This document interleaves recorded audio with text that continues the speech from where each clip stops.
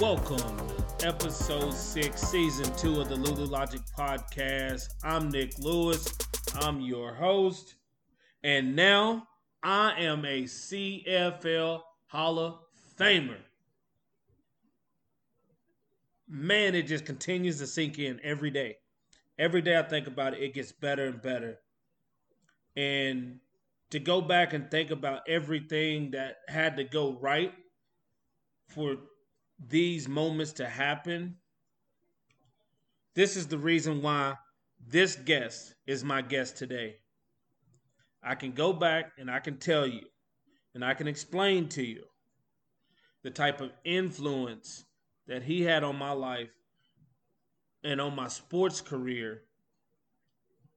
I'm just so thankful to have him go do what he did to allow me the opportunity to grow and go do what I did.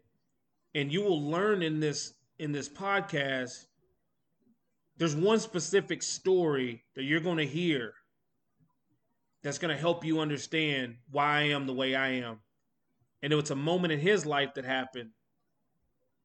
And you will understand, you'll be able to put two and two together. Without further ado, this is the Lulu Logic podcast. Welcome to episode 6, season 2 of the Lulu Logic podcast. Today's guest is from Fort Worth, Texas, went to Western Hills High School. Then he went to Ranger Junior College, then BYU, then Missouri State. At Ranger, he was a first-team All-American. Then he traveled the country playing arena football and with a stop at the Buffalo Bills. He won a championship with the Tulsa Talons that led him to the Austin Wranglers for 2 years, where he had 1,800 yards and 29 touchdowns. He was a huge influence and a great impact on my career. Welcome to the show, Tacoma Fontaine. Pretty Ricky, what they call him. That's what they might have said. How's everybody doing out there? I appreciate everybody tuning in. It's my honor and my privilege to be on the Lulu Logic podcast of everything else. So let's get it in. How you doing? I'm good. Let's get it in. Let's dive deep into the dynamic duo that me and you are, and how the world that we live in has created us monsters. That's it. That is it. You know, this is my first podcast post. Everybody can see my new set, post Hall of Fame. And I thought it was only fitting for it to be you to be my first post Hall of Fame guest, because the influence that you had on my career, my life, you know, all the way through it and still to this day, you know. So I don't know how I could ever pay gratitude or, you know, everything on that front, but man, it's such a blessing. Me being, I think you 6 years older than me. So, yeah. So me being able to, I remember getting in a car right after a football game. I think we played Lindsay, and we get in the car and we drive to Missouri with Dimple. And we go to watch you play the next day. So we played a Friday night.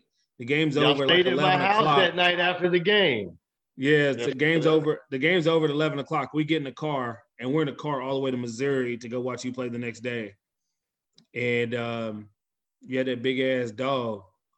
Chevy. I had Chevy, the Rottweiler, was at the house. Yeah, y'all was like, no, we ain't coming in. I was like, no, she's good. She's good. Just come in.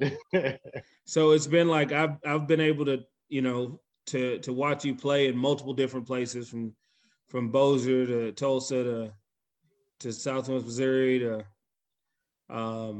you know, Austin. All over Austin. Man, Austin. There was a lot of experiences in Austin. We got to meet a lot of people, and there was a lot of things going on in Austin. We got to meet a lot of people. Priest Holmes, Kid Capri, Bismarcky. For people that don't know, Peterson. Adrian Peterson, if you've never been to Austin, go to Austin. Whether it's during Texas Relays, South by Southwest, or just to go and experience 6th Street. Let's talk about this. So a lot of people right now are moving from Silicon Valley to outside of Austin. They're moving to Westlake. So Joe Rogan, that Lago Vista, Westlake area, there's a lot of Silicon Valley. They're saying we're not paying these taxes no more. And Austin is starting to become this new Silicon Valley hub. And Dave Chappelle was down there for like 2 months doing concerts and barbecue spots. It was when we were down. When we were, you remember the apartments that we stayed in? Yeah. When we were in Princeton, we were across the highway from Willie Nelson, Matthew McConaughey, Sandra Bullock.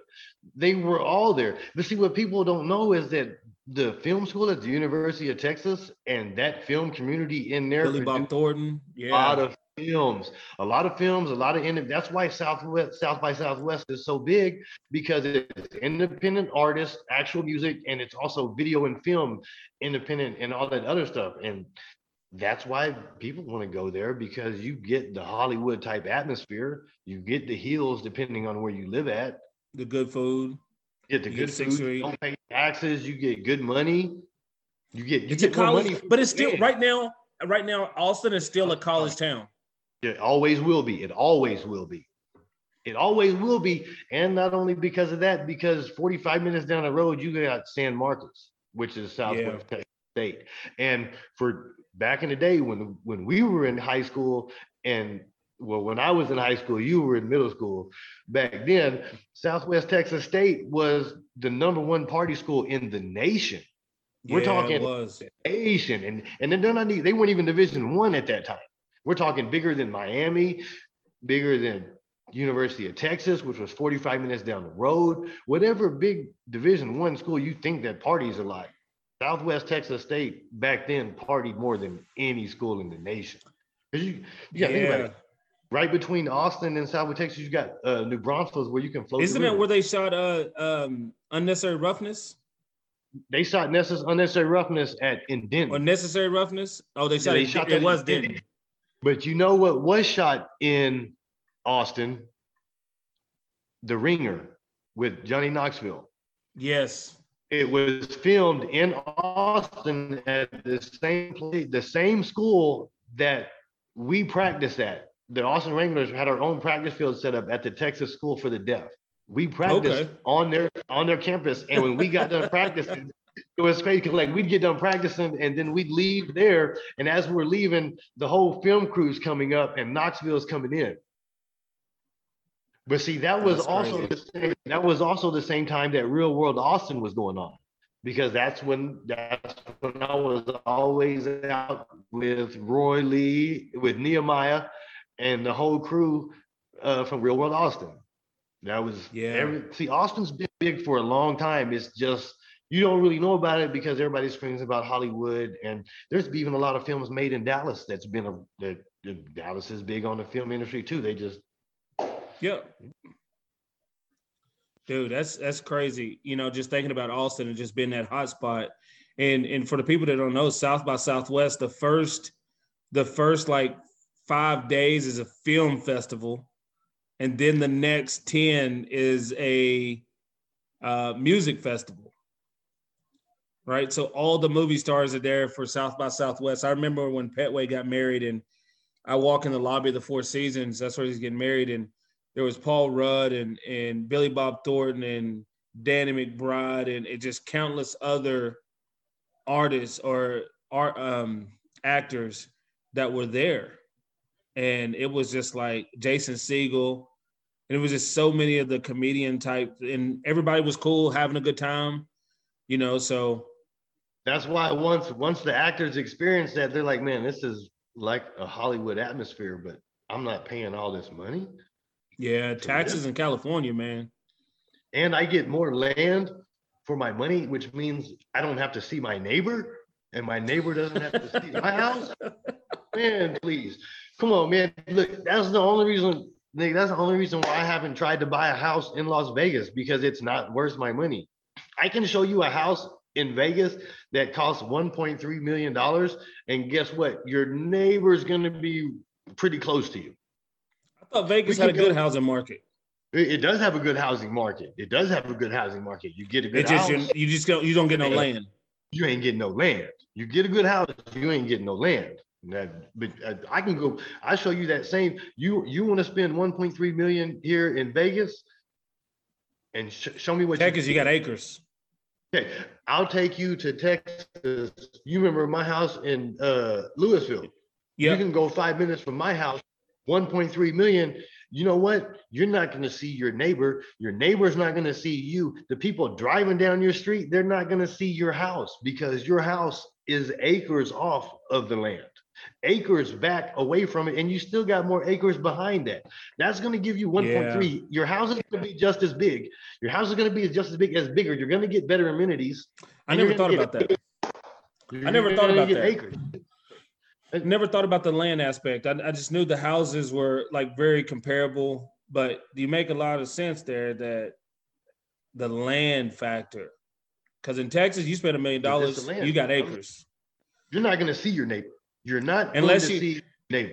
Unless you're in Jerry Jones' neighborhood up there by SMU. Jerry Jones neighborhood and all that. You're not going to see your neighbor. Yeah. That's so true. That's so true. So when that's a whole different. That's why. And you. Oh, go ahead. Oh, I don't get me wrong. I love the house out here. Like Eddie's house. Eddie's house is sick. Eddie's house is sick. Eddie got a steal for his house. The market was down. He got a steal. It's almost doubled, close to tripled in value since he got it. That's awesome. But he doesn't have. He's got a neighbor right next to him. Yeah, he ain't got no land. You know, and there's in the same subdivision where that house is, there's another house just like it, 2 or 3 or 4. And if I'm buying a $1.3 million house out here that's in a certain thing, you know what? There might be a house that looks just like it somewhere in that same subdivision. But you know what? If I spend $1.3 million in Texas, you know what that house is going to look like? My house. Yeah. It ain't gonna look like somebody else's house. It's gonna look like my house. And you know who's gonna see it? The only people that I want to see it, because my neighbors aren't gonna see it. You got to drive a good ways through some trees just to even see my house. So you make a great point on that. Vegas. I see Dana White just announced Conor McGregor, Poirier back in Vegas this summer in July with a crowd. Is Vegas opening back up, and when? It's amazing that you asked me that, because this might make everybody laugh that's listening and watching this. This might make everybody laugh right now. Yes, Vegas is opening back up, and it is ridiculous. Because as of today, my car kind of decided that it wants to be lazy and not really work all the way. So being that I'm kind of a shade tree mechanic, which is I can do pretty much anything if I have the time and the want to. But we're going to keep it a little short on that note. And I was thinking about fixing my car myself, but it was going to take me a couple of days. So I was going to rent a car. Now, mind you, a couple months ago, I rented a Tahoe 4x4 because I was taking my daughter and my dogs out to the river. We were just going to spend the day, and the only way we could get there was by 4x4. So we ended the day 4x4. We're talking Tahoe, big, bam, 4x4, got the dogs in, bam. Cost me one day $47. Cool. And I was like, here I am thinking, oh, cool, I can get an economy car, just something small for a week, pay $300 maybe, for the week, and fix my car, take my time, and do all that. Man, they told me it was $300 a day for a compact car. That's how much everybody coming to Vegas. That's how much Vegas is opening up right now. It costs you $300 a day to rent a compact car. Now, in case for y'all that don't know what size a compact car is, my daughter has a twin bed that is elevated, and underneath it she's got a really big love seat that can seat 2 people. So a compact car, you can park underneath my daughter's car, and they want $300 a day for that. That's $1,200 a week. I would be better off going and buying a car and having a $500 payment for 3 months. I'm just trying to get through a week. And Yeah, Vegas is back open. So everybody come to Vegas, rent all the cars, get your hotel rooms, and come get it in. Vegas is back open. In June 1st, they're Yeah, taking vibe away ride. the social distancing. Yeah, June 1st, they're taking away social distancing. Come in, come check out our iBoomerang site and Vibe Rides. We got you credits, we got everything you need. Just come get in, come to Vegas, come spend $300 on a compact I'm card. coming to Vegas. I'm coming to Vegas, man. I got to. It's been so long. I've been stuck up here. It's snowing right now, so I definitely got to come to Vegas. It's been way too long since I've been in Vegas. One of my Okay, so my JUCO running back is coming to Vegas next week. He's coming to Awesome. Vegas next week. I haven't seen him since I left JUCO. I haven't seen him since I left JUCO, and he's coming to Vegas next week. I'm kind of excited. He's from Houston. Question for you. Yes. If you can go back just let's go post college. How many teammates you think you had? Oh, let's see. Post college only. Just post college, just a roundabout figure. You don't, just try to think about how many years you played. In those 7-8 years. How many teammates you think you had?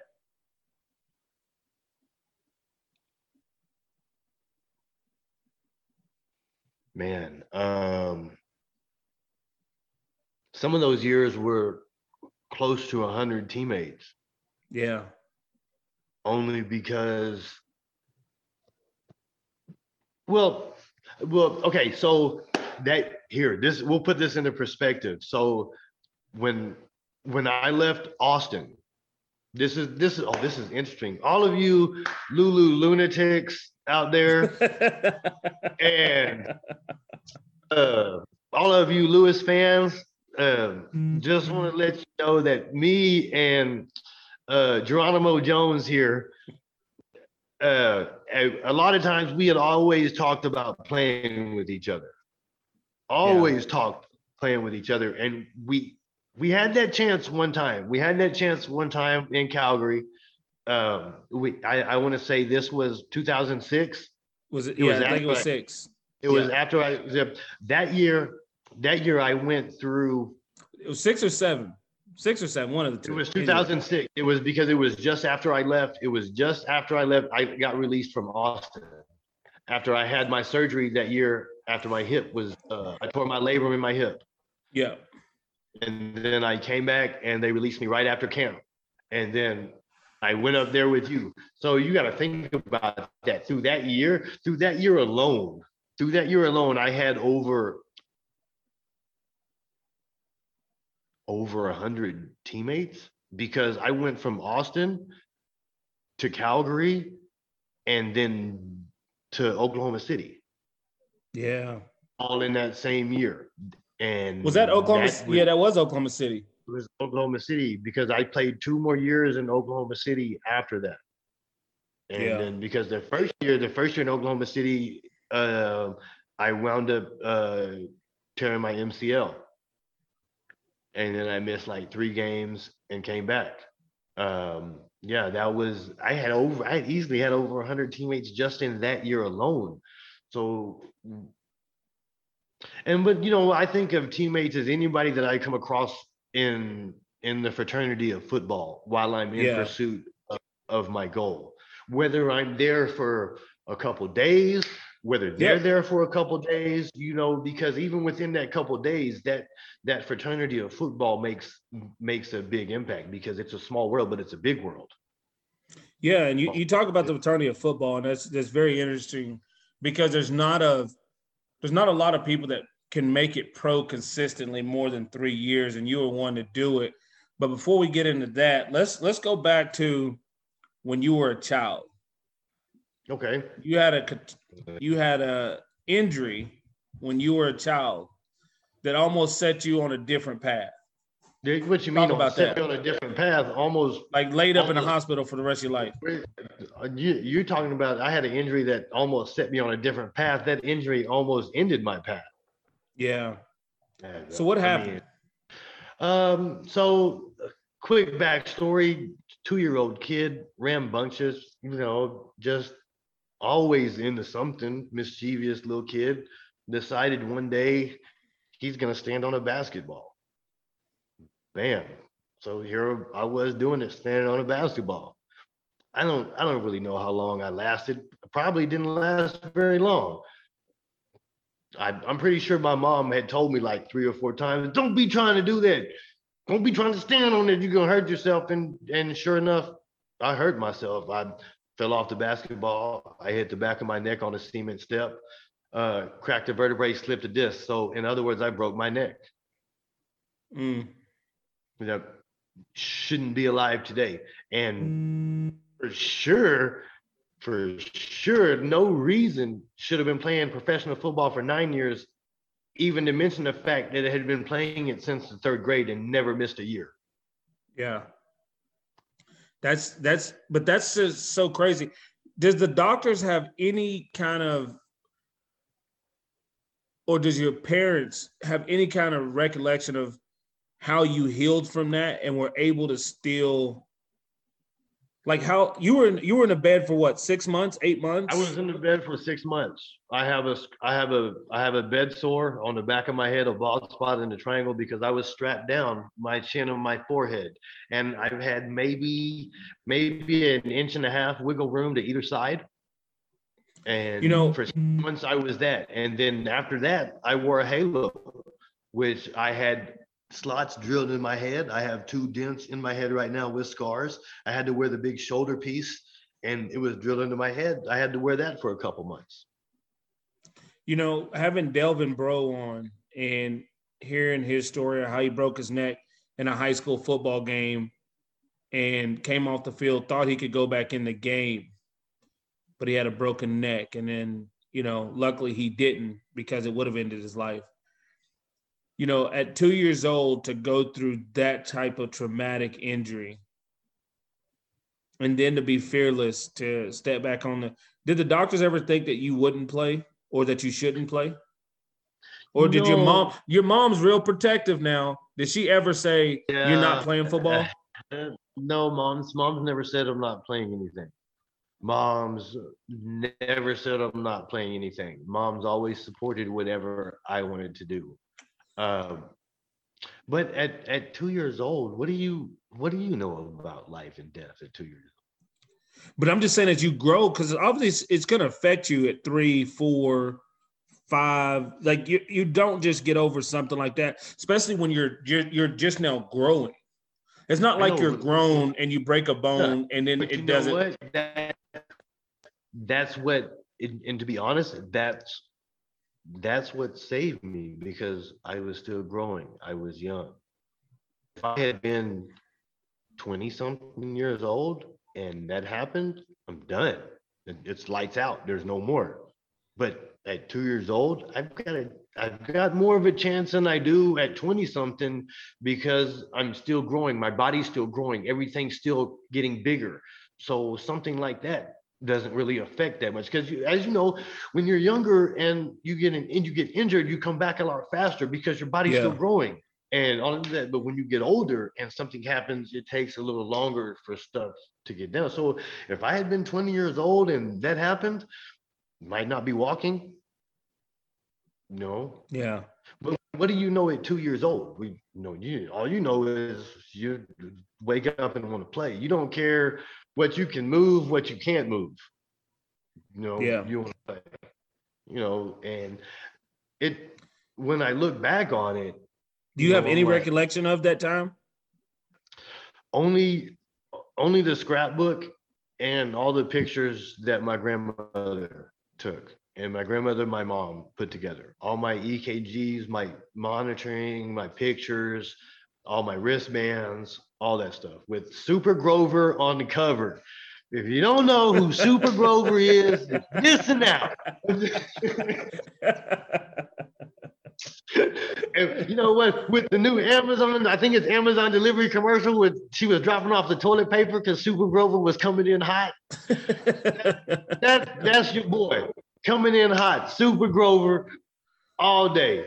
That's your boy. That's what I grew up on. I had Super Grover sheets. I had Super Grover curtains. Yes, Super Grover coming in hot, kid. That's but since then, like Marvin the Martian is your Yeah, favorite. it's been because I can't get Super Grover all the time. He only shows up every now and then. So that's like I can't tell you. You know what? All I can tell you is, you've never seen me and Batman in the same room together. That's all I'm saying. I once said that in the mental ward of a hospital with a serious face. That's we were there. That's another Montreal story I shouldn't tell, but yeah, and they were just kind of looking at me crazy. Speaking of that, since you're talking about a mental hospital, look, I saw this bit. This might be a little. We'll get back to the subject in a minute, but you got to check this out. Google this. Why you should always pay attention in a mental hospital. I watched a video the other day. This cat is minding his own business, sitting in a chair, looking at his phone, right? And the caption says, "Why you should always be aware at a mental hospital." And the phone comes up and it shows the guy in the chair checking his phone, and then it pans like this way, and it shows this guy he's a patient there, goes through about 2 layers of chairs, walks right behind him, and I mean, when I say he reaches up to and felt like he was about to exorcise the demons and came across the back of his head, Payow. And the only thing old boy did after he hit him in the head, he turned around and looked at the camera, and he had the biggest smile on his face.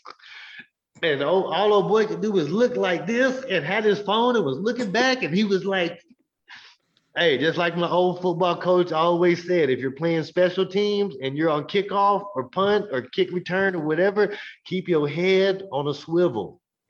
That's it. Somebody's coming for your head. You always be aware. Always be aware. That's too. Hey, when you're growing up, you got to hang around the Texas Rangers. And just tell me what kind of influence that had on the rest of your life. Been around Julio and Juan Gonzalez and those guys.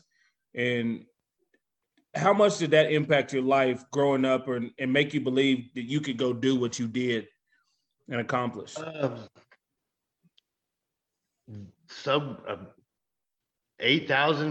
1,000,000%.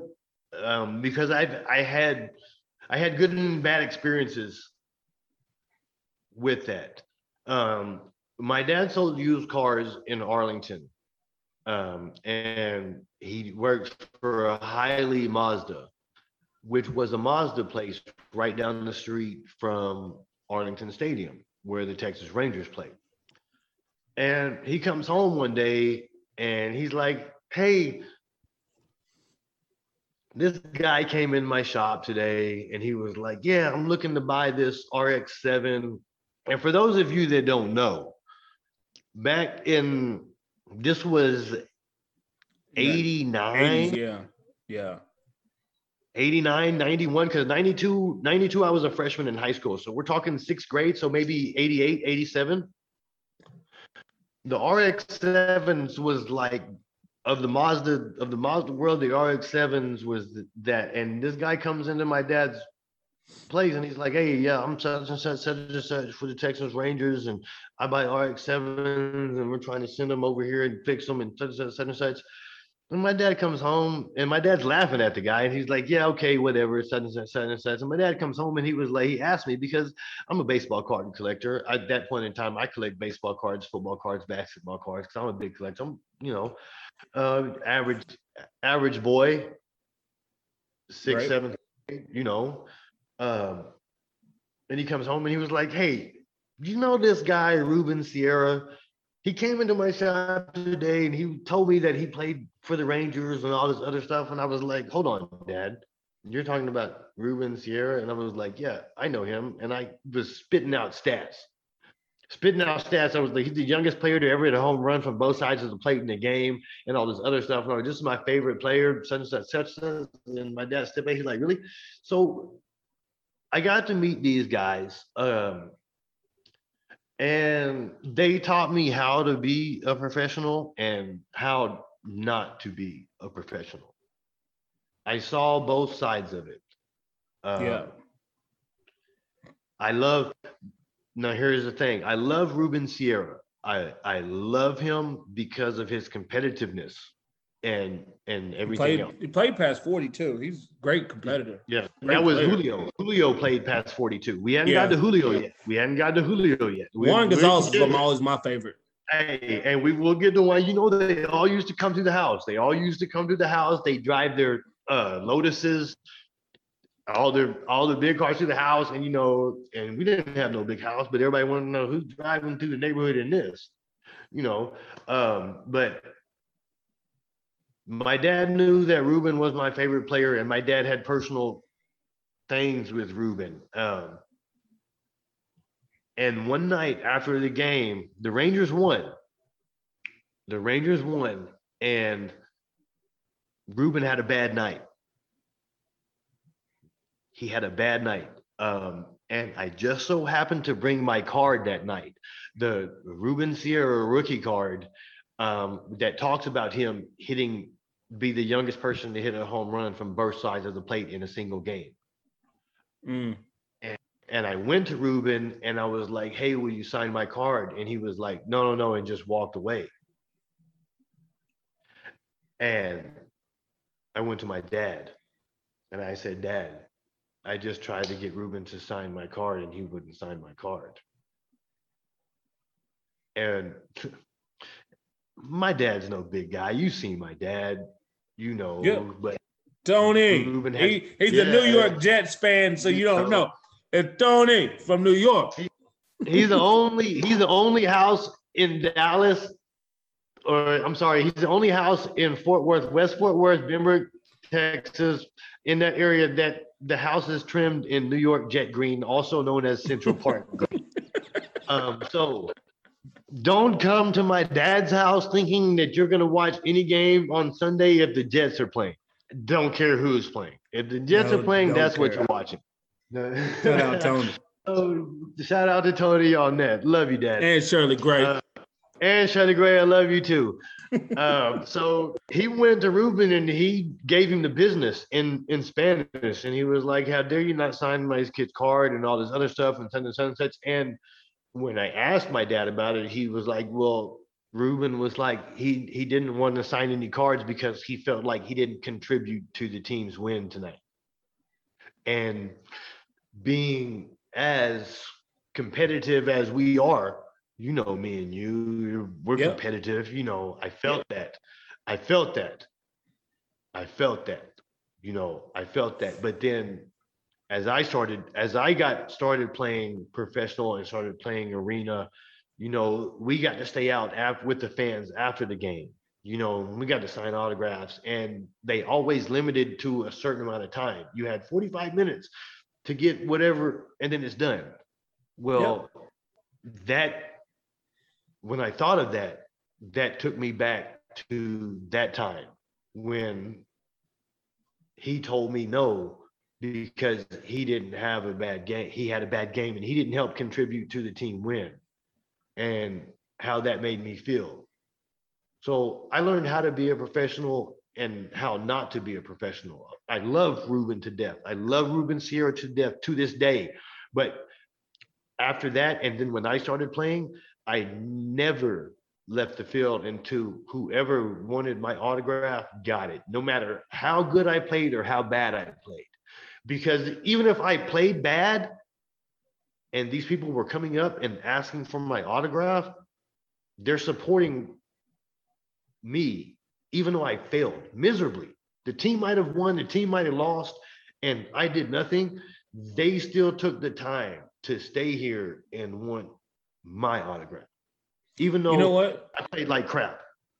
Let's stay here for a second, because I just want to say this. Coming to Bossier, coming to Tulsa, watching you And you're right. You know, they make everybody go in. You're still out there signing stuff. You're hugging kids and taking pictures of people, and you're doing everything. And for me at that age, being in high school, and then when I went into college, still coming to Bossier games and stuff, um, and even when I would drive to Austin, right? All these experiences that I have and I remember, you know, those are some of the things I remember most, not just the highlights on the field, not just the touchdowns, but it was always the way you made people feel. Like you made people feel great about being there. And one thing you taught me was it's not just enough to be a good athlete. You got to put people in the stands, and there's certain people that can, there's certain people that can't. You can be a great player and nobody will want to, I can watch you on TV. Gotta be but there's certain people that you say, you know what? I got to see this person live. Mike Tyson. I got to see this live. I don't want to watch this on TV. There's just certain people that you want to watch live. And you are one of those people. And, you know, through my career, and most everybody knows me now as this super fan engaging guy that goes to the tailgates, does everything before the games, that's hanging out with all the fans. Hey, and speaking of that, I love going to the Nick Lewis Nation tailgate. Yes, yeah. Everybody, shout out to the Nick Lewis Nation tailgate. Shout out Brock. Love shout it. out everybody. I didn't get to have the tailgate opportunity in where I played, but we did have the Fontaine Fanatics, but we didn't have the tailgate opportunity like Nick Lewis Nation. But I love the Nick Lewis Nation. Shout out to that. Yeah, because you had the Fanatics, I have the Lunatics. And but no, it just goes to show that, you know, I learned all those things from you. Like I learned just by sitting there watching you. I learned how to be a pro by watching you. I learned how to be more than just an athlete by watching you. So, you know, hearing that story, I've never heard that story before. You never heard that story about the Ruben Serra? No. So hearing that story makes so much sense. And then I see how you were, and then how I was or still am, and how you still are. But it just makes so much sense how that just came full circle. And, you know, the reason why I am the way I am is because of you. You know what? Right? And you mentioned Julio earlier. Yeah, Julio Franco, who is the person to be the oldest person to play in an MLB game. We're talking 40-something years old playing. Batting champion at the time in that same year. Julio Franco was the batting champion for the American League. Yeah. And when I say I learned how to be a pro and how not to be a pro in that same year, don't get me wrong, Ruben Sierra is a professional. And the one thing that gravitated to me and why I don't fault him for that is because of my competitiveness. And you know, your competitiveness, you know how, you know, if you don't contribute to a team win or a team loss, you're in a different mood. You know, you're in a different mood, you know. And especially when you're younger too. When you're younger, like when I was younger, yeah, I would take it out on other people. Like I would be like, you know what, the fans sign autographs, do whatever I got to do. But then everybody else didn't want to be around. Yeah, I don't know if I want to be around Nick. Just like I remember after we lost the 2012 Grey Cup, my dad was like, I don't know if we should be around him or what. And I came out laughing and smiling because of the experience, right? But since we talk about your dad, shout out to Lee Ray, Roll Tide. I'll never be broke. Shout out to Lee Ray, Roll Tide. I'll never be broke on that note. So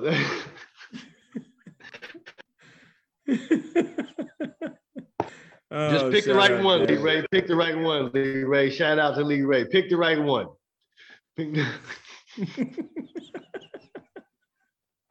But back to Julio. Yeah.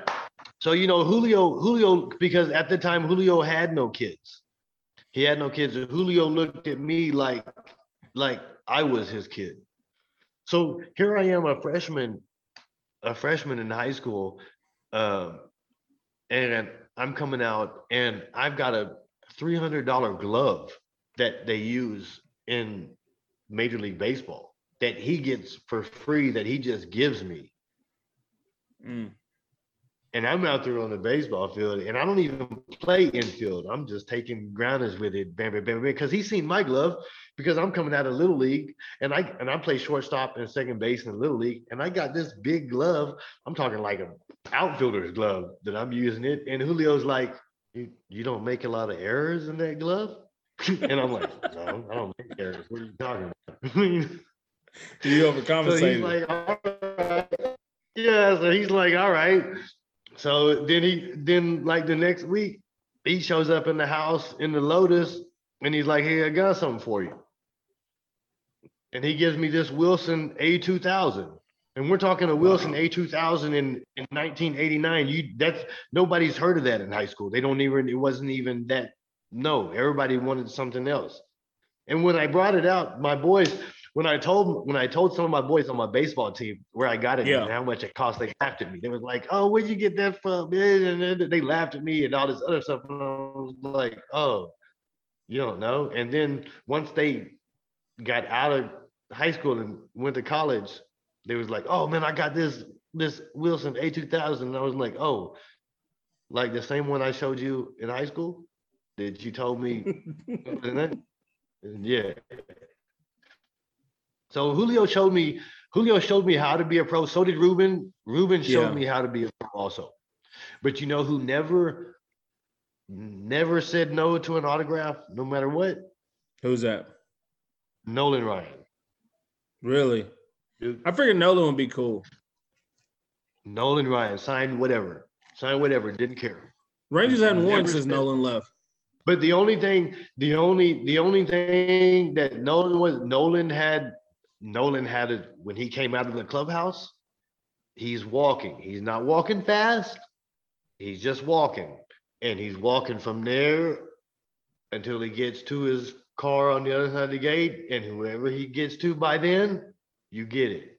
And that was Nolan. What are you gonna say? This guy's got 7 no-hitters. Who's gonna tell you? What are you talking about? It's Nolan Ryan. Yeah. Dude, Who's the greatest pitcher of all time? Nolan Ryan. Who's second? I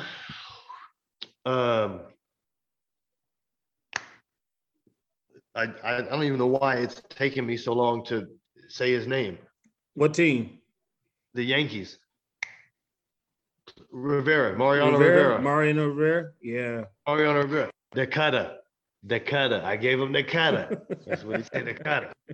Period. Hands down. No questions asked. No questions asked. You got Nolan. Look, there's nobody else that's going to have as many strikeouts as Nolan. There's nobody else that's going to be throwing 100-mile-an-hour fastballs at 40-something. Yeah. There is nobody else that's going to throw 7 no-hitters. 7. We're not going to talk about the ones that he lost in the late innings because somebody made an error or something like that. We won't talk about that. We're 7 no-hitters. 7.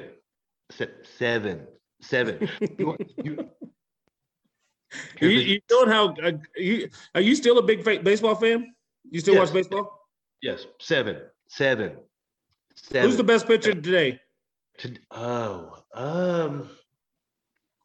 You know, there's a kid on the rise.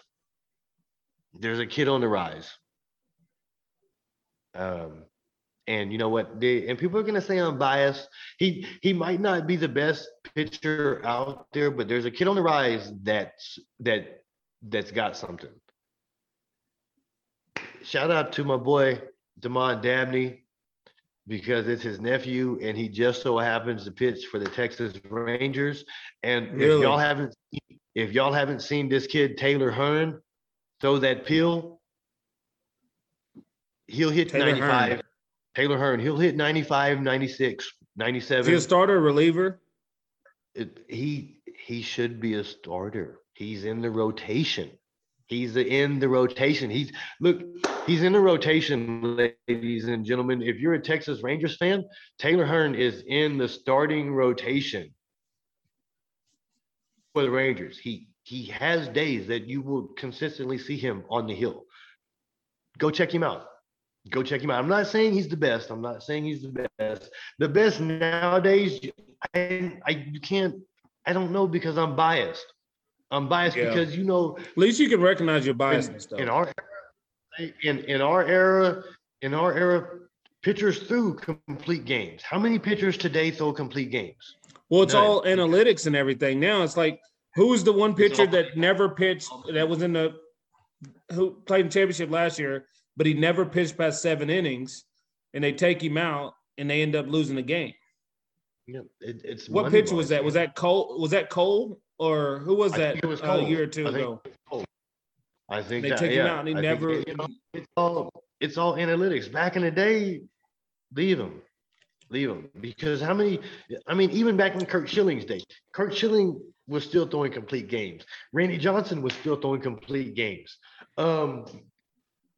Tell me how many pitchers in the last 3 years have thrown complete games in Major League Baseball? Yeah, and that's what some of those things that never be touched. That those records won't be touched. Unless the only reason why somebody's gonna leave them in a complete game is if they have a chance for a no-hitter. And then at that point in time, when they get to the innings, they're gonna be like, oh, what's his pitch count? Oh, well, he can't go over his pitch count. Okay, well, you're paying hundreds of millions of dollars. Yeah, exactly. You're gonna protect your investment, right? You don't want to. Yeah, you're gonna protect your investment, right? That Tommy John surgery is not it's not something to play with. You know what? But here's the thing. Here's the thing. The Tommy John is not something to play with, but the more that it happens, the less impactful it will be.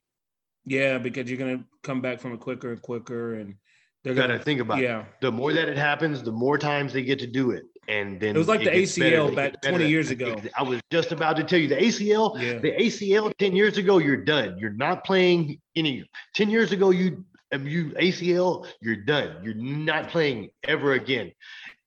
Now we got Adrian Peterson, ACL, 6 comes months. back, rushes for 2,000 yards. Rushes for 2,000 yards. Yeah, it's not the same. Within Steve Smith Jr., when he tore his, he actually went from a 4.4 to a 4.3 guy. I mean, look, it's within the next 3 to 7 years, Tommy John is gonna be like Henry Rowan Gardner. Henry Rowan Gardner. Yes. And shout out 3 to 7 years. Shout out to Henry Rowan Gardner and the Cubs for taking a chance on the young guy that just had something for a little bit. Well, switching the tune for a minute. You played. We'll just skip high school and college from now. We'll have to do a round 2 for all that. We'll do a part 2 for the high school and college because there's a lot of stuff that went on in there because through high school now we are even more related because we got Roddy. Yes. And Roddy, cousin Roderick Manuel, you were a big impact on me, but you couldn't touch me. Stop playing, man. Don't even act like that. Because I was younger than you, and when we talk about Roderick Manuel, we're talking about 6, 7. Yeah, played for the Steelers. Yeah. Played for the Steelers, played D-line for the Steelers, played D-line for Oklahoma. But for us, he played outside linebacker. He was out there just wrecking cats, kid. And I'm like, oh, we're talking about the same era. Look here, we're talking about the same era that Jesse Armstead was coming out of Dallas. Yeah, the Dallas team. I don't know who Jesse Armstead was. Go back and look up Jesse Armstead for the Giants. Then when you talk about Friday Night Lights, for anybody that's ever seen the movie Friday Night Lights, and that was like a semifinal game. It wasn't even a championship game when they lost to Dallas Carter. That was, and it was a blowout. Exactly. That was the championship game. That was the game that everybody wanted to see. Nobody wanted to see the other game after that. That was the game that everybody wanted to see. We're talking about a high school team that had 18 or 20 something. Roy Williams' brother played on that. Roy Williams, the receiver, his brother played on the Odessa team, Odessa Permian team. That high school team was ridiculous, and we're was not that talking 12 D1 guys in the 90s. I think it was more than 12 just that year. I think it was more than 12 just that year. It was more than 12 just that year. We're talking Dallas Carter. Have you seen the movie? Yes. Have you seen the movie where about all of them going to jail from robbing people? They play games and they robbing everybody. Yes. And then Jesse, the judge told Jesse he better go and never come back. Yes. And but when he left, my freshman year, Jesse Armstead's cousin was my running back. And we ran the wishbone. He looked just like Jesse Armstead at Miami. And he was in high school. And he played running back. And he was fast, happy. We called him Happy. Happy Armstead. He had a little curl on the top. Yeah, he had a little curl on the top. He was smooth, GQ. Yeah, he was that guy. I already knew. If I didn't like the way he looked at the line, hey, guess what? I'm audible and Happy. You get the ball. We going 26 power right here. Bam. Touchdown. Let's get it to him. Yeah, touchdown. Yahtzee. So we're going to have a part 2 to tell all the high school stories and college we'll get back to that. Can we get in all the I want to get to how many arena teams you play for and name the cities. Does that include the tryouts and spending a couple of days and everything there? No, just the ones you stayed in. The ones I stayed in? Okay. Let's see. Number one off the bat, we got Shreveport. First year. Shreveport, Bossier City, yep. Second year, Boise, Idaho. Yep. Second year, Boise, Idaho. Third year, I was in Roanoke, Virginia. And for those of you that don't know about Roanoke, Virginia, if you've ever heard for real, you're talking about there's nothing to do in Virginia but cook. That's all there is to do. There's nothing to do in Roanoke. There's nothing there. After Roanoke, I went to Tulsa. No.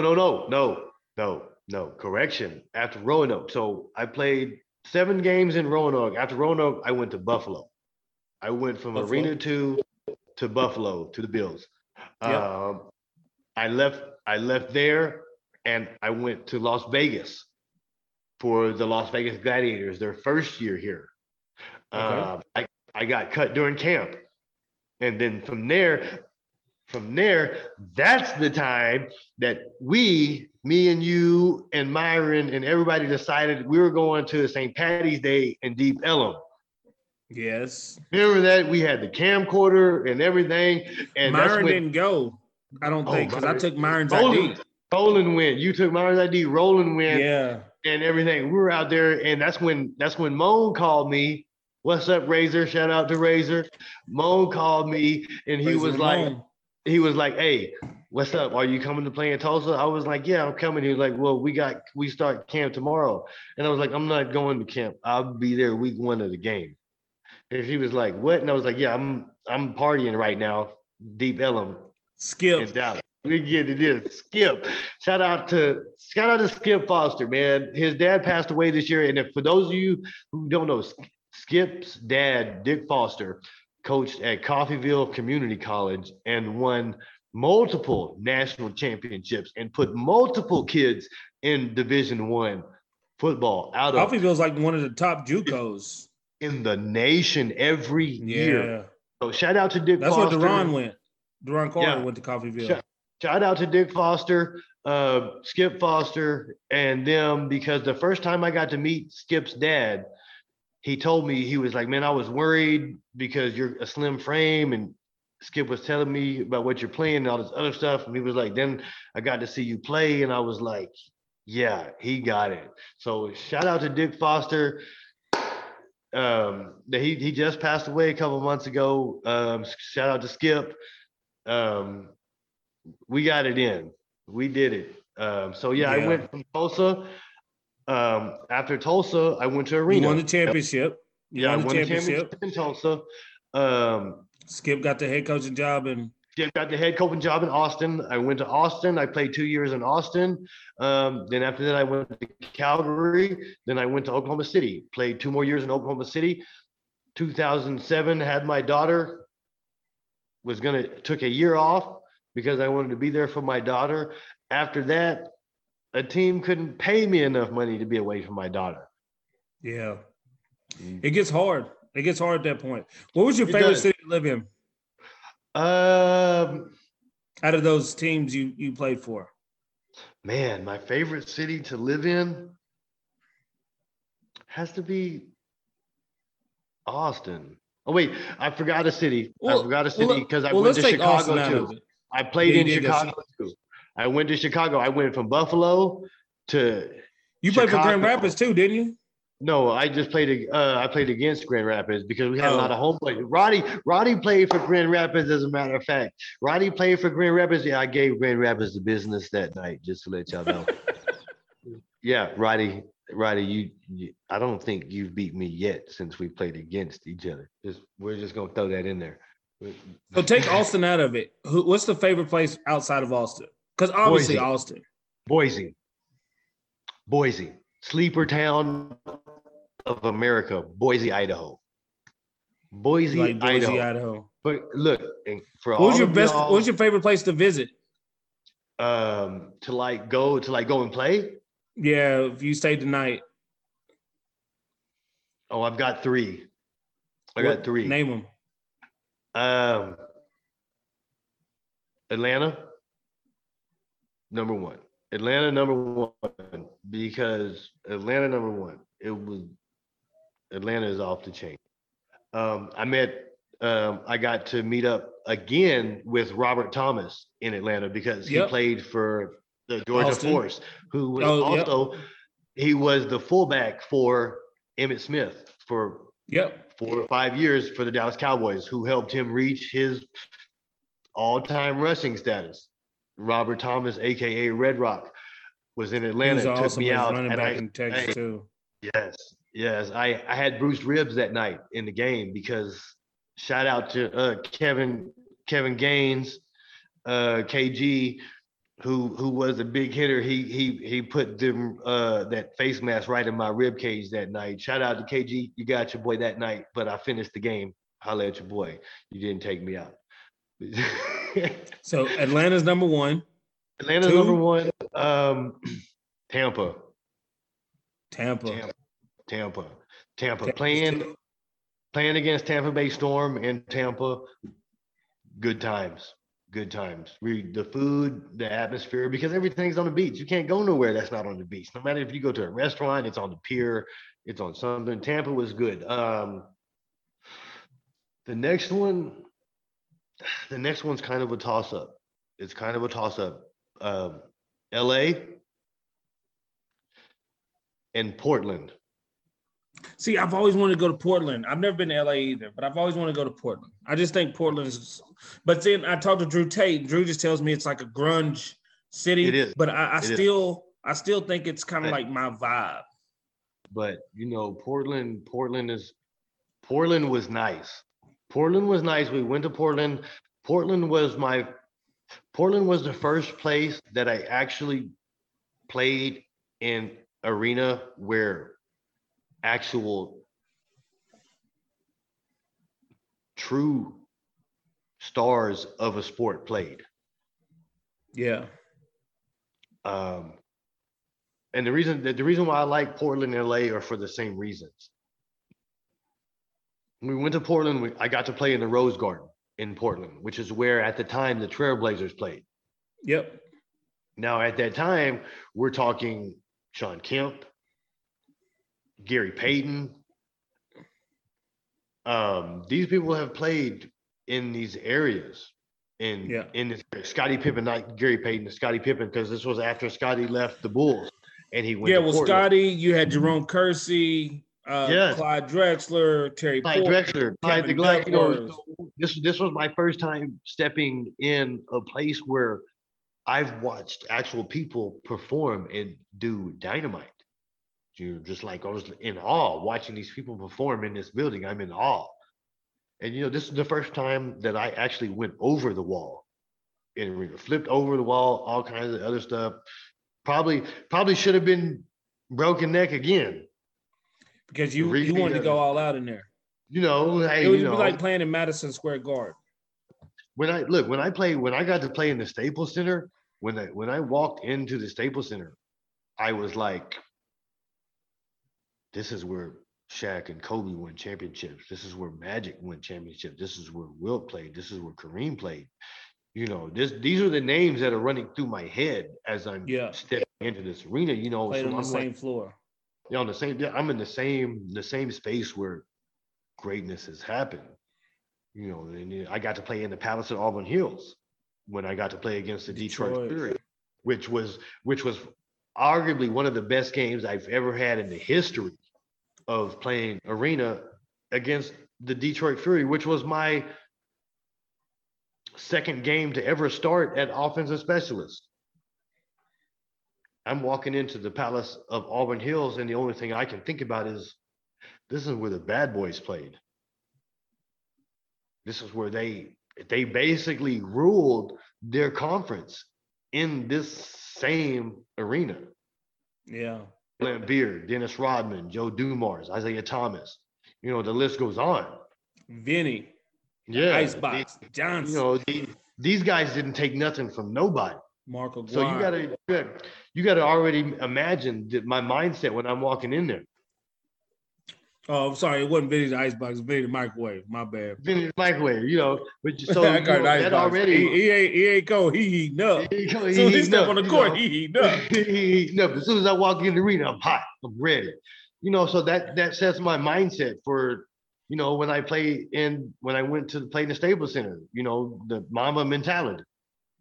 You know, and when I went to Detroit, that was a whole different story because we were getting killed after the first 4 drives. We were getting killed. We hadn't scored a point. We hadn't even scored a point. We hadn't even moved the ball. Yeah. I'm getting yelled at on the sideline by my head coach and my quarterback. You need to get off the press. You need to get off the press. Cool. I'm letting it go.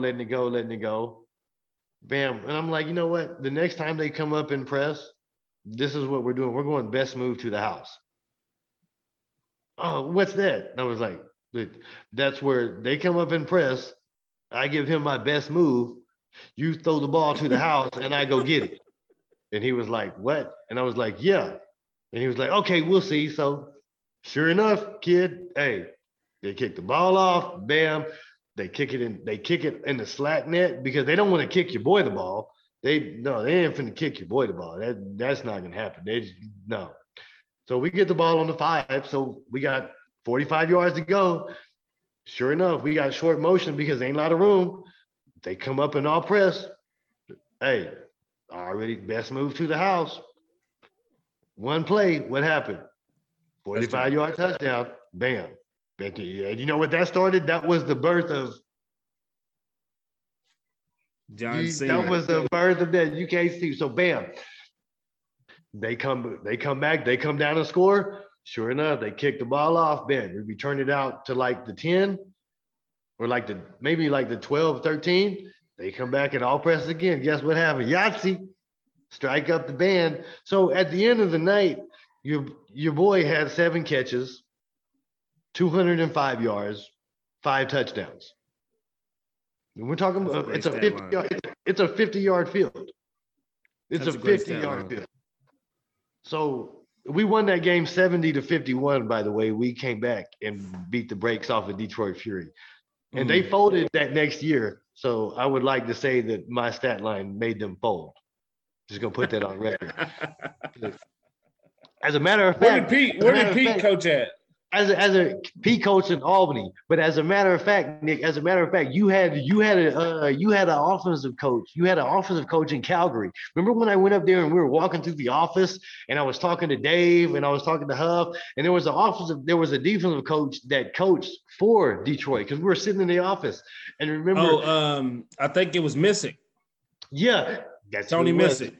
Yeah, and Dave and Pete pull out the little playbook that they gave me that we were reading. I was laughing and all this other stuff. And boom. And he was like, yeah, I coached for Detroit and such and such. And I was like, oh, you did. And then that's when I was like, Pete, hand me that dry erase marker. And I wrote the stat line up there on the thing. And I was like, does that ring a bell? And he was like, no. And I was like, oh, that's my stat line against y'all at the Palace of Auburn Heroes. 7 catches, 205 yards, 5 touchdowns. You know what that means? That means you just throw me the ball as a touchdown. And I said, I don't know what made you think that y'all could run man press defense against me all night, but that you should have changed something up. After the third one, you should have changed something.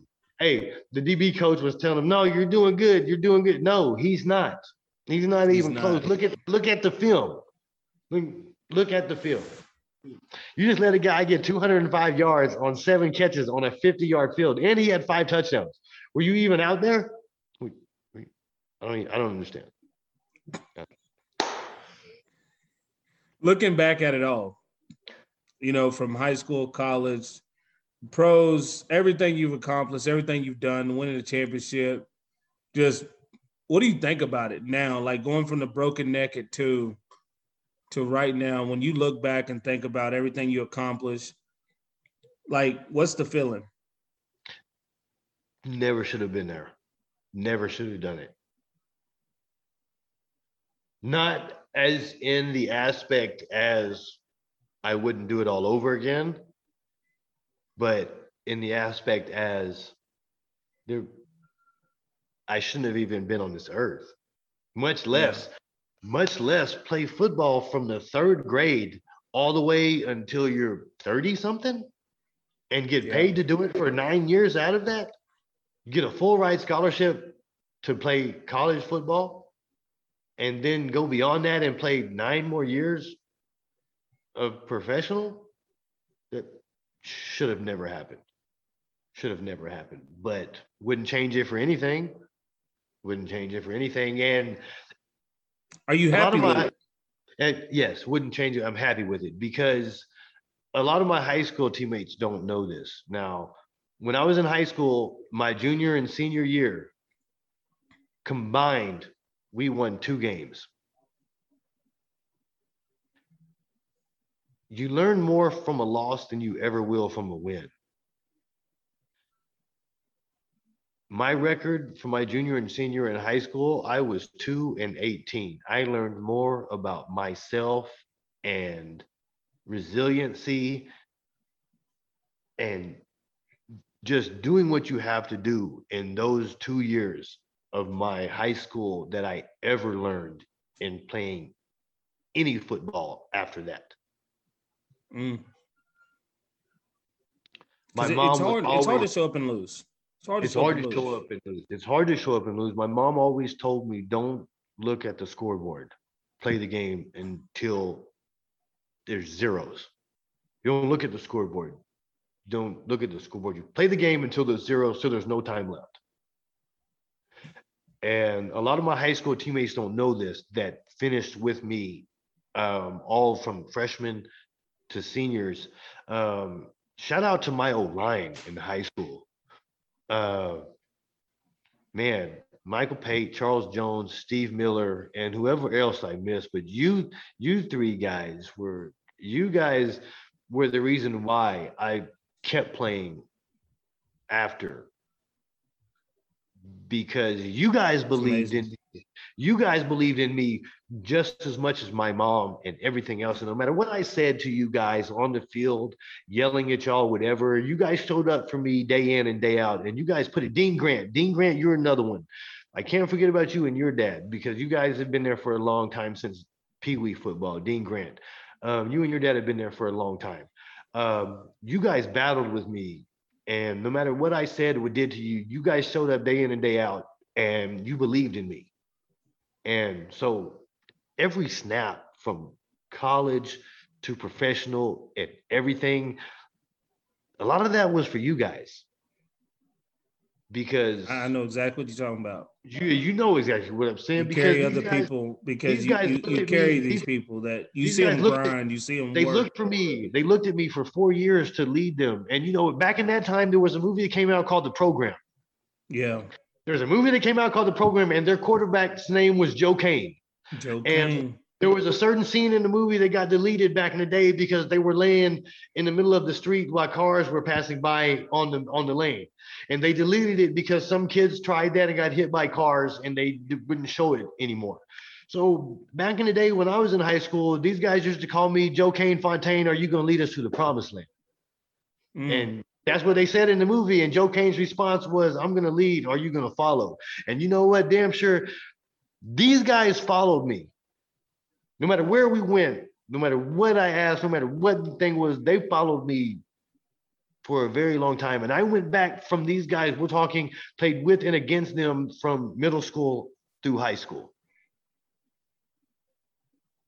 And these guys, Michael Pate wrote me a letter back in the day, and he was like, hey, I want to let you know, shout out to Michael Pate, his wife, January Sanford Pate, and his kids down in Waco. They're doing big things with D1 Waco for training and everything. So if you're in Waco and you get that work, holler at Michael Pate and his facility and that 100%. Stuff, and they'll get you. They'll help you out.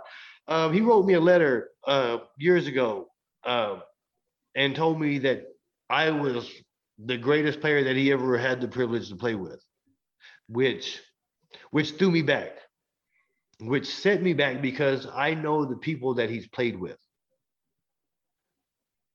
This is a guy that was an old lineman for Dominique Rhodes at Midwestern State University, who Dominique Rhodes later became a Super Bowl champion for the Indianapolis Colts.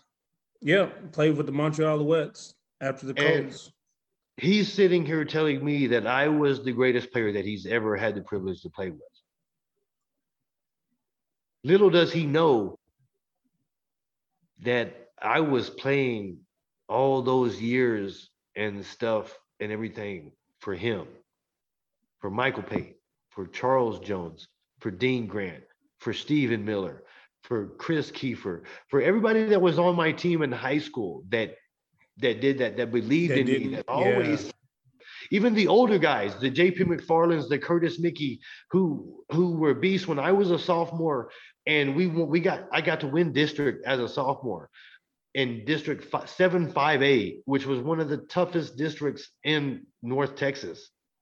We went to Sprague Field and we battled Dallas Kimball in a scrimmage and got into an all-out brawl. These guys that helped shape me who I am, I played everything from then on out for these guys. And then to come and find out that I wound up playing against people like Roddy that I went to school with. And then come to find out now he's my cousin and all this other stuff. You remember Kelsey and Malin. Yeah. Those were my running backs back in the day. And me training Malin's son. Yeah. Isaiah, who's now a bodybuilder. Yeah, and shout out to my boy Marvin Jimerson, man. Marvin's been with me since I started playing football. Since the third grade. Marvin and Chris Kiefer.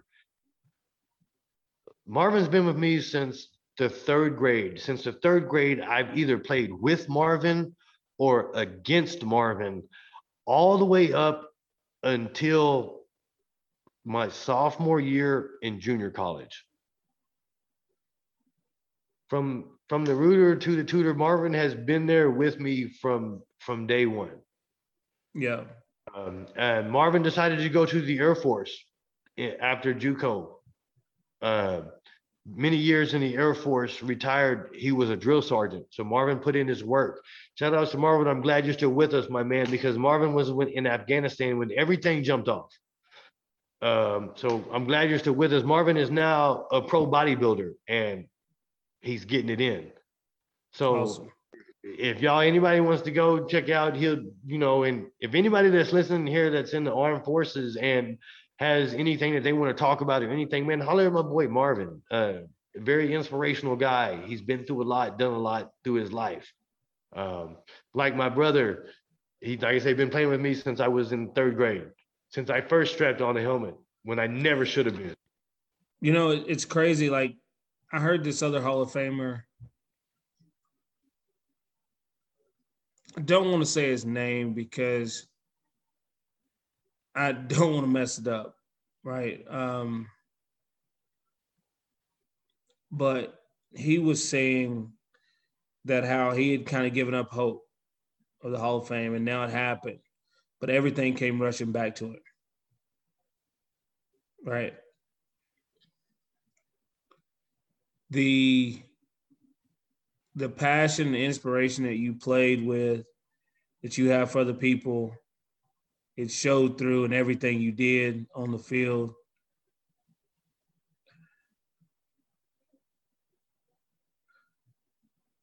I appreciate it. I mean, for it me, wasn't ever about me, because I was getting to play a kid's game. I get to go out here and play a kid's game. But it was so much more. It was so much more impactful for me. Well, you know what I told you years ago, man. I told you years ago when you won your first Grey Cup, I left you that message in the morning. That morning of the first Grey Cup. You know what the funny thing about that? You know what the funny thing about that Grey Cup is? You left me a message, great message, and then I still had it on my phone. I never erased off my phone. And that story tonight. But Cope gets a call from Peyton Manning.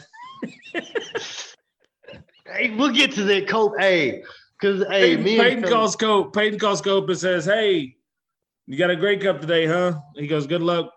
And they were talking. They talked for like 15, 20 minutes.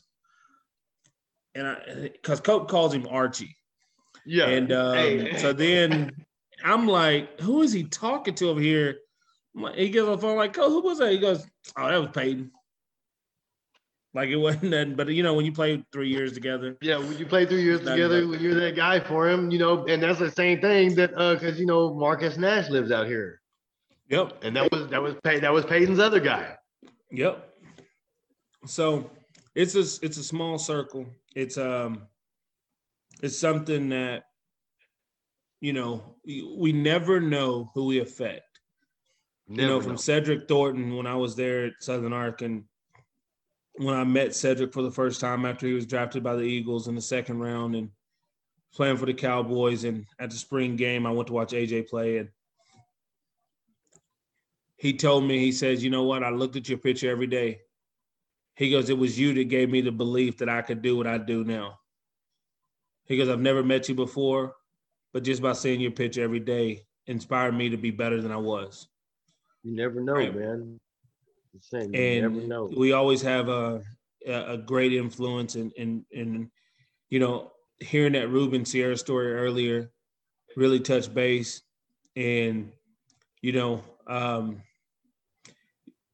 my idol. I've watched you do it. Well, you did it better than me, everything. Man. But, the student is supposed to be better than the teacher. I mean, that's the only way it's supposed to work. But you know what? When you were playing for your second Grey Cup, I called you again. And that's when I told you. I was like, "Hey, there's nothing else I can say. There's nothing else I can do. There's nothing else I can tell you. You passed me. You're better than I ever thought about being." That's so. But you've been so inspirational and then so supportive through everything. I appreciate it, man. And I'm glad that we got part one for you to share part of your story, because I think it's so impactful for kids. I think it's so impactful for people to understand that life is not a single line. It's not a direct path. There's a lot of different things that happen, but the influence and the impact that you can have is amazing. Your life's not pre-planned, predestined, because your choices and stuff that you make change everything. Because I could have easily not been the person I am today because I broke my neck and decided I don't want to play football. I don't want to do anything. Yeah. Because of that factor, I could have easily not been this guy in front of you. But I also could still been a guy that's not in front of you because of that same thing. Yeah. But you never know. Your path's not predetermined. You never know what, just because things are going bad right now, it doesn't mean, because you wouldn't go through nothing if you couldn't handle it. And that's basically what I feel, because I've had injuries, I've had all kinds of other stuff. We're talking 2 Achilles, an orbital fracture, after all of that other stuff. So numerous concussions. We won't get into that. That's probably why the way I am today, because I'm just all over. So Well, I can't wait to come to Vegas and celebrate this achievement with you, because I can't wait to go to Ontario because I'm getting ready to book the tickets. I'm not even waiting anymore. Well, we gotta wait till they book it. When the official season starts, we book it everything. So we're gonna have a party. Right. We're gonna celebrate it. And look, right now, you know what? Right now, the tentative schedule, it says November 21st. Yeah, I seen that. For the great, that's tentative schedule. So, the last time I went to Canada, that was kind of the same weekend, and it was my birthday weekend, and things got out of hand. It was a good time. I did. So I plan on taking another onesie when I come back this. So we better get some new ones. You know what? I've been thinking about these new onesie ideas, and I've been thinking, I really think that there should be a onesie set that has like all of the munchkins from the Wizard of Oz.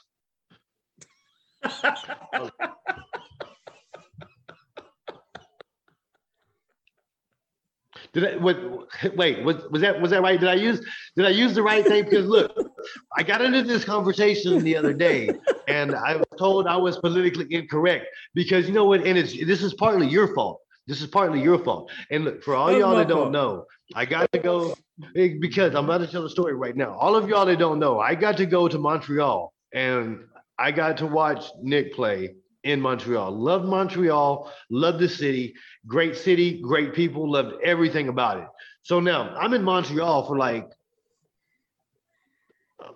I've already been there like 3-4 days, and it's been a great time already. So there's like 1 day left. And then I find out, now I'm not trying to offend anybody, but you can rent midgets in Montreal. Little people. Midgets, little people. But they call midget. They call it rent a midget. It's called rent a midget. That's the website. Yeah. It's called rent a midget. Now, I'm not saying that they're midgets. I'm just saying the website is called rent a midget. So, and then I was like, I'm so upset with you right now because we could have done this, and the amount of things that we could have done.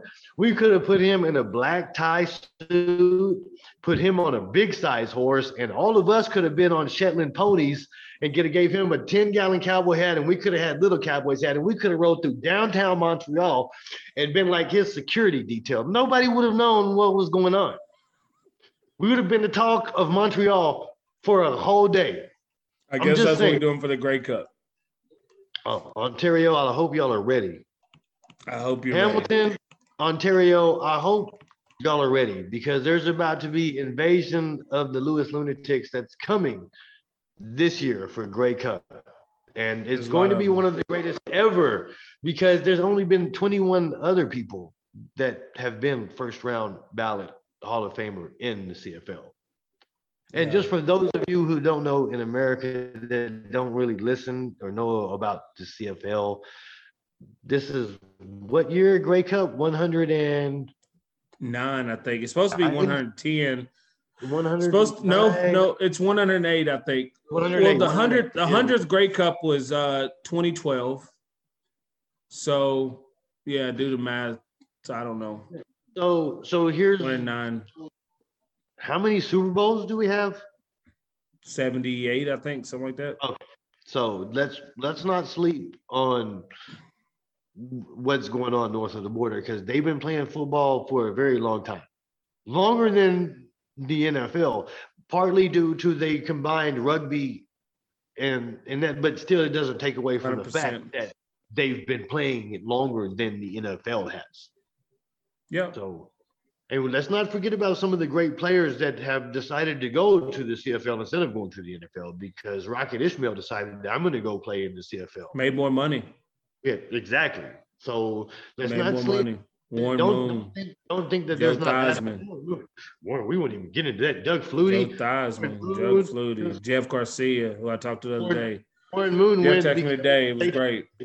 Warren Moon went because they told him black quarterbacks you can't play quarterback and be black. Hey, I want to start a separate podcast once a month with the group. So we're gonna do that. There it is. We're gonna fool around for a little bit. But I really appreciate you for coming on the podcast. What's the last words? What's the last words? Hold on. You want to give some inspirational last words? What are you gonna do? How you want to close this? How are we gonna close this? You want to close it? You want to close it Vegas style and just say, you know what, we out. You want to close it with some positive last words? How you want to close this? You close this out. We're gonna close this out. So not anything too serious, but just something that's the world is in a different place right now. There's a lot of things going on with racial tensions, whether it be from Asians to blacks to whites to Germans to Jews. Look, man, everybody's fighting a battle every day that others can't see. And it costs you nothing to be kind. 100%. Everybody's fighting battles that others can't see. And you know what? If you wake up the next day, no matter what battles you have going on, guess what? It's another day. It's another chance to make it better than the day before. And if that doesn't happen, you know what? You've got another chance the next day, as long as you wake up. A day above ground is better than a day below it. 100%.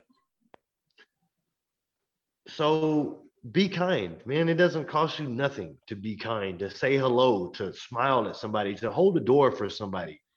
Because you know what? You hold the door for one person, the next time they go to a door, if that opportunity arises, they might hold the door for somebody else. And it trickles down, trickles down, trickles down, trickles down, trickles down. It's one race, man, the human race. So that's it. Let's get it. And hit Tacoma up when you go to Vegas. He's always down for a good time. Hit me up when you come to Vegas, man. I'll show you around. We got some big announcements coming out with AO Sports. Shout out to Nick Lewis Nation and to Nick Lewis himself, the Hall of Famer, for letting me be his first podcast since the announcement came out, man. It was an honor and a pleasure, man. I appreciate you, brother. I owe you more than you know, man. I owe you more than you know. I love you too, man. Hey, kiss Ari, man. Just getting Ari, started. I can't wait. We're just getting started. Tell Ari I can't wait till we can mess some stuff up. We got more lawnmower rides coming up. It's about to go down. AO8 coming soon. AO8 coming soon. Look out. Holler at your boy, man.